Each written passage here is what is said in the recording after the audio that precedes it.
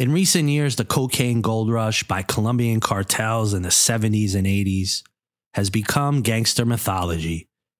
We've been inundated by shows like Narcos, Cocaine Cowboys, American Made, and others that have attempted to tell the stories of Pablo Escobar, Giselle Blanco, Barry Seal, Carlos Lader, and the Medellin cartel. Pilot Jack Carlton Reed was a world record-holding drag racer before making the decision to begin smuggling cocaine in the 70s. After being introduced to Carlos Lader, he would move to Norman's Cay and for almost 4 years assisted him on the infamous Bahamian island that the government claims moved tons of cocaine into the United States. Jack Reed would eventually be the co-defendant to Lader in the longest-running drug trial in American history, convicted and given 2 life sentences. He would refuse all interview requests, book and film offers, until a fellow pilot and journalist named Maycay Beeler convinced him to tell his story. The two would form an indelible bond, leading to Reed writing his memoirs for Beeler's book, Buccaneer, and Maycay questioning how a nonviolent offender could be given multiple life sentences. In criminal-minded media's new podcast, Glamour Profession, we take a look at Jack Reed's adventures and give listeners the real story of Norman's Cay. We also take a deep dive into the drug trial of Reed and his close friend Carlos Lader. Finally, Maycay Beeler, our co-pilot in the telling of this epic story, tells listeners about her 2-year battle with the government to see Jack Reed released from prison every Friday, starting today, wherever you listen to podcasts. As a fan of the band Steely Dan, I've always been fascinated by their esoteric lyrics, the seeming entropy of references that never seem to really add up to a linear story. And yet, for some reason, when woven together, they create a fantastical pastiche. Their song Glamour Profession, which we just opened the show with, and the title of this podcast, was one of those songs. But on this occasion, I decided to Google around and see if there was an explanation to these lyrics. One of the stanzas goes, "All aboard the Carib Cannibal, off to Barbados just for the ride. Jack with his radar stalking the dread moray eel, at the wheel with his Eurasian bride." I mean, what the hell does that mean? Well, I decided to try and find out. The entire song speaks about cocaine, Hollywood, and even a reference to Doc Ellis, the famous Pittsburgh Pirates pitcher, who in 1979, while on LSD, pitched a no-hitter. But upon further research, I was able to discover that the Jack in the song referred to an obscurely known yet major drug smuggler, pilot Jack Carlton Reed. If you ask the general public, and let's be real, TV and film audiences, to name the biggest drug traffickers in the world, 5 will get you 10, that you will hear the same 3 names: Pablo Escobar, El Chapo, and Carlos Lader. Now, truth be told, as monumental as they were for supplying cocaine into the U.S., they relied on smugglers to help their product reach our shores. These smugglers came in many forms, from boat and ship captains, plane pilots, drivers and divers, and even submarine captains. They were and surely still are a rarefied group of mavericks. They genuinely feel that drug laws are unfair and that people have the right to live and let live. It's not an act, it's an ethos. Most will tell you that it wasn't the money that got them into the game. It was the thrill of sticking it to the man and liberating society from draconian drug laws. The money kept them in, but it was the law that took them out. We've seen these characters portrayed in film and TV. Blow with Johnny Depp as George Young, moving pot and giant airships. American Made starring Tom Cruise is probably the most famous of air smugglers, Barry Seal, who actually was in business not only with Escobar but the CIA, and he wouldn't be the only one at the center of the Iran-Contra affair. Most likely, nobody would have ever heard about Jack Carlton Reed if it wasn't for a young and intrepid journalist, Maycay Beeler, a pilot herself who stumbled into Jack's story while researching one of her own on Norman's Cay, the Bahamian island that Carlos later owned and used as his base of operations and midway point for trafficking cocaine between Colombia and the U.S. You see, the shipments and planes were so big and heavy that they needed to refuel before making it to the U.S. That was Norman's Cay, a fueling station, a hedonistic hideaway for Later and his clan, and a fortress against attack. Really, what more could you ask for on an island? In fact, remember the doomed Fire Festival in recent years, where promoter Snake Charmer Billy McFarland and Ja Rule were staging a music festival? That was Norman's Cay.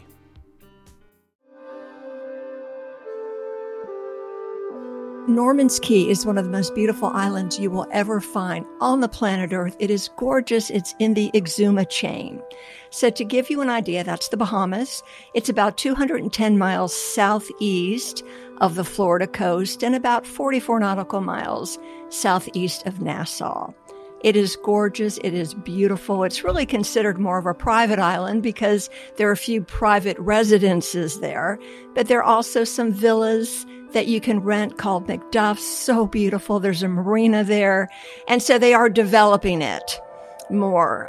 You may have heard about Norman's Cay briefly as Pablo Escobar's Island. It was never Pablo Escobar's Island. It was run for a while by Carlos Later, who is an associate of Pablo Escobar. And yes, it was a transshipment center for drugs from Colombia via the United States.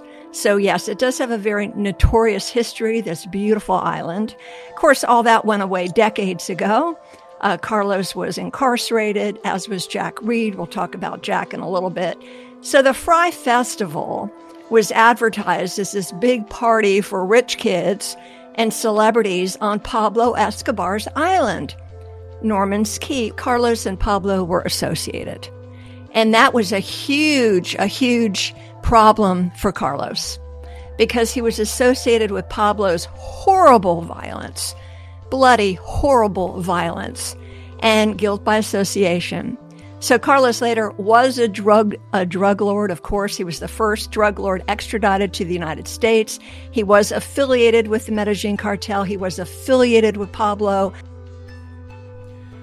Maycay's fascinating journey resulted in her penning a book, The Buccaneer, a story about the life and times of Jack Reed.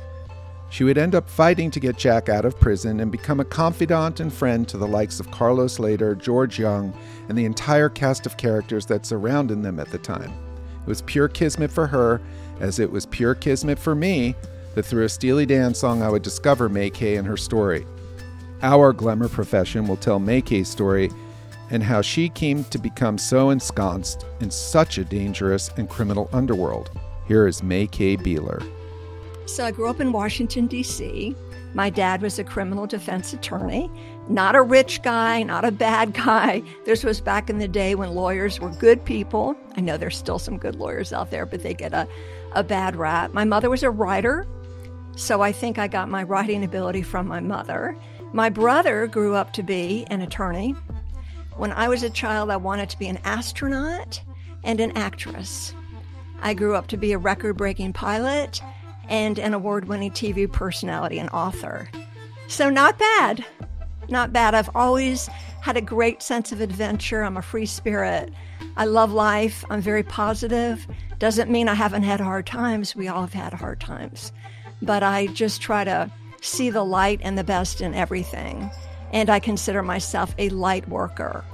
So a light worker is somebody who tries to brighten the world and help others when able. So I got into television, oh my goodness, back in the 80s. So when all this stuff was going on Norman's Cay with Jack Reed and Carlos Later, I was in television. I was a TV personality on a show called PM Magazine, nationally syndicated show, aired at 7:30 on weeknights. It was a big deal. I traveled the world as a co-host for the show, was a story producer, and I learned to fly for that TV assignment. I was also an ABC TV reporter, producer, weather girl, you name it, I've done it in television. And television is a big part of my life. And that led me to flying. So I learned to fly for a television assignment, many years ago, and since then I became a professional pilot and a world record-breaking pilot. So I'm a storyteller, and I love to tell stories about flying, of course, aviation. I flew with General Chuck Yeager and the Voyager crew. I've had just an amazing life and experience. I have interviewed astronauts, celebrities like Oprah and Mel Gibson. It's just been an amazing ride, and it continues to this day. And let me tell you, the most important production of my life, the most important production is my son. So I flew with my son when I was pregnant with him. I trained for world records when I was pregnant with him. And it only makes sense that after he was born, he'd be flying from day one, from the time I was pregnant with him until, decades later. And he is a professional air show pilot. So he is an aerospace engineer. That's his real job. But when he has time, he performs his aerobatics and air shows, the biggest air shows around the country. So I'm really, really proud of him. He went to Norman's Cay with me many, many years ago. That's another story. And he produced a documentary called Return to Norman's Cay. So, as two pilots, we just loved going to Norman's Cay. It is so beautiful. So you, like me, are probably wondering how an all-American girl already riding a string of professional and personal accomplishments would get mixed up with some of the more infamous names in the drug game. We will get to that. But first, however, we need to give the listeners who may not have watched Blow, or Narcos, or American Made, or any other dramatized version of the cocaine gold rush, a quick lesson on the era and the players of this story. In the early 70s, heroin and pot were the main targets of the war on drugs launched by the Nixon administration. Cocaine was just an afterthought. There was a belief that coke was just a party drug for the wealthy, and there were questions whether it was even addictive. You don't believe me? Here's a CBS News special report on cocaine from the mid-70s. Although cocaine enters through a massive criminal network, there is virtually no evidence that cocaine users commit crimes to get it, probably because cocaine, unlike heroin, is not physically addictive. The number of people snorting cocaine is rising steadily despite the steep price. About $100 for a gram, enough for several people to get high at one party. A congressional committee reports that students as young as 13 are switching from marijuana to cocaine. It is also increasingly popular with adults, especially among the chic. Cocaine paraphernalia is selling well right on Madison Avenue. Who is buying this? Everyone.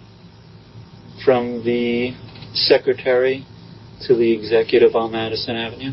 Lawyers, businessmen, old and young. We have customers in the entertainment business, but like I said, most of them are executives. Americans are now using as much cocaine as they did when it was legal 70 years ago. Sigmund Freud was the first celebrated cocaine advocate. After he said cocaine permitted intense physical or mental work without fatigue, the drug was used in all sorts of patent medicines. Well, we all know how that worked out. Cocaine would become the drug of the next generation, with the main supply coming from Colombia, leading to the rise of narco-terrorist Pablo Escobar and the Medellin cartel. Initially, cocaine was being smuggled into the U.S. in smaller quantities in a variety of ways. It happens frequently, and it happened again last night. A cocaine arrest, this one at Miami International Airport. A Canadian accused of trying to smuggle 3 pounds of cocaine into this country in 3 pairs of platform shoes. Its estimated value on the street, $700,000. Authorities say there's an avalanche of cocaine crossing our borders. Just 1 month before the tall ship Gloria from Colombia, South America, graced New York Harbor during the Opsail bicentennial celebration, she was stopped and 13 pounds of cocaine were found on board. Although that stash was worth about $3 million, it amounted to just a trickle of the total cocaine smuggled into the U.S., by one estimate, a ton a week. Most cocaine comes from South America, frequently hidden in ingenious ways. For example, tucked inside chocolate bars or diluted in bottles of sherry. Seizures have risen steadily. So outside of coffee beans, Colombia's greatest export was cocaine. And there had to be a better way to smuggle it into the country. I mean, smuggling it in someone's platform shoes wasn't going to cut it. It was really by chance that drug smuggling history would be changed forever. In the early 70s, George Young, A pot smuggler who had been caught transporting large amounts of marijuana from Mexico to California using small planes ended up cellmates with a Colombian national who was in prison for auto theft. The two men would change drug smuggling forever, with a plan hatched in that prison cell. Here's the late George Young. I was sentenced to Danbury Federal Correctional Institute, and that was how I met the infamous Carlos Slater. Carlos was there for stealing cars and shipping them illegally to Colombia. I said, well, basically you're a car thief. And he said, what about you? And I said, I flew plane loads of pot out of Mexico. He said, do you know anything about cocaine? And I didn't. He said, you can buy it for $3,000 to $4,000 a kilo in Colombia. And I said, well, how much does it all for in the United States? And he said, $60,000 a kilo. And I said, you know what, Carlos? I think you and I got to go into business together. In 1975, once George Young was released from prison, he contacted his old cellmate Carlos Slater. Their smuggling business would soon be born. But first, however, George and Carlos took a trip to Colombia to meet with a prospective business partner. The next thing I knew, we were on our way down to Colombia to meet a guy named Pablo Escobar. A lot of people asked me, was I an R or whatever. I mean, he could have been a vacuum cleaner salesman. I didn't know who the hell he was. We talked, and he said, I have one rule. You betray me, and I'll have to kill you. And I said, well, you'll never get to kill me because I'll never betray you. I mean, it's a simple rule, right? You know, people walking around the ranch, all with machine guns and this and that. That wasn't my trip. I just wanted to get in and get the hell out of there. And that, ladies and gentlemen, is really how the cocaine gold rush began. By the late 70s, Carlos Slater would cut George Young out of the business, become one of the heads of the Medellin cartel, and buy Norman's Cay for a tidy $2 million, which he turned into a hedonistic playground and the largest cocaine transshipment hub in the world. He would also meet and befriend Jack Carlton Reed, who would become his dear friend and business associate, before the two men ended up co-defendants in the longest-running drug trial in U.S. history. But now we are getting ahead of ourselves. Much more on that later. We need to get back to our guide on this journey. So how did Maycay Beeler, our all-American TV host and pilot, end up going down the rabbit hole of Carlos Slater, George Young, Jack Reed, and Norman's Cay? Would you believe this all happened because she went to check out a remote-controlled airfield to see if her son would like it? Talk about fate or kismet or any other name, for this was meant to be. Life is an amazing adventure, as we all know. Some of us have a little more colorful adventures than others. So over the years, in addition to being a television reporter and personality and a mom, I gained all of my FAA flight certificates and ratings, and all the way up to airline transport pilot and flight instructor. So I really love to fly. And one day when I was flight instructing, one of my students, we're up in the air, one of my students says, hey, Maycay, let's fly over to this field. I want to show it to you. Your son might be interested. It's a remote-controlled airplane flying field. And it's like, oh, okay, whatever. So Robert was the pilot's name. We flew over, and he said, see, that's the field. I want you to come and bring your son. I go, yeah, whatever, okay. I had no idea it would change my life and change my son's life. But this was a pivotal point. So that weekend, I got with Robert, and he said, bring your son. I brought my son out there, and oh my goodness, my son fell in love with it, took to the sport of, remote-controlled airplanes, ended up, traveling the world and representing the United States in competitions. And, much work, though. I mean, he was out there practicing all the time for years, just like his aerobatics today in full-scale airplanes. A lot of practice, a lot of discipline. But I would go out there with him every weekend. He was too young to drive. So I would drive him out there. And so I'd sit there all day, all weekend, talking to the guys. And one of the guys I met, an elderly gentleman, told me, and they knew me from television, most of these folks. He says, Maycay, I have to tell you, I used to fly too. And I go, oh, really? He said he was a commercial pilot. And I said, well, why did you stop flying? By now he's in his 70s. And he said he stopped flying because they were flying in the Bahamas, he and his wife and another couple. They were doing this Bahamas treasure hunt. So something the tourism department in the Bahamas does to recruit aviators to come fly their planes, all through the islands in the Bahamas. It's kind of a fun thing, and they get to vacation, and, the tourism department makes money off of it. But it's a really cool thing. And Dick is the name of the gentleman that I met, Dick Fasu. And he said, he and his wife, Jean, and another couple, Dempsey and Vi, were flying in his Cherokee 6, little, general aviation airplane, 6-seater. And they had engine trouble over an island, and they had a glide. The engine quit, and they had a glide to an island that just happened to have a runway. And at the last minute, it appeared the runway was blocked, and they crash landed on the end of the runway. Broken backs, broken jaws, the airplane's pretty much destroyed. And before they know it, an airplane comes to pick them up and takes them to a hospital in Nassau.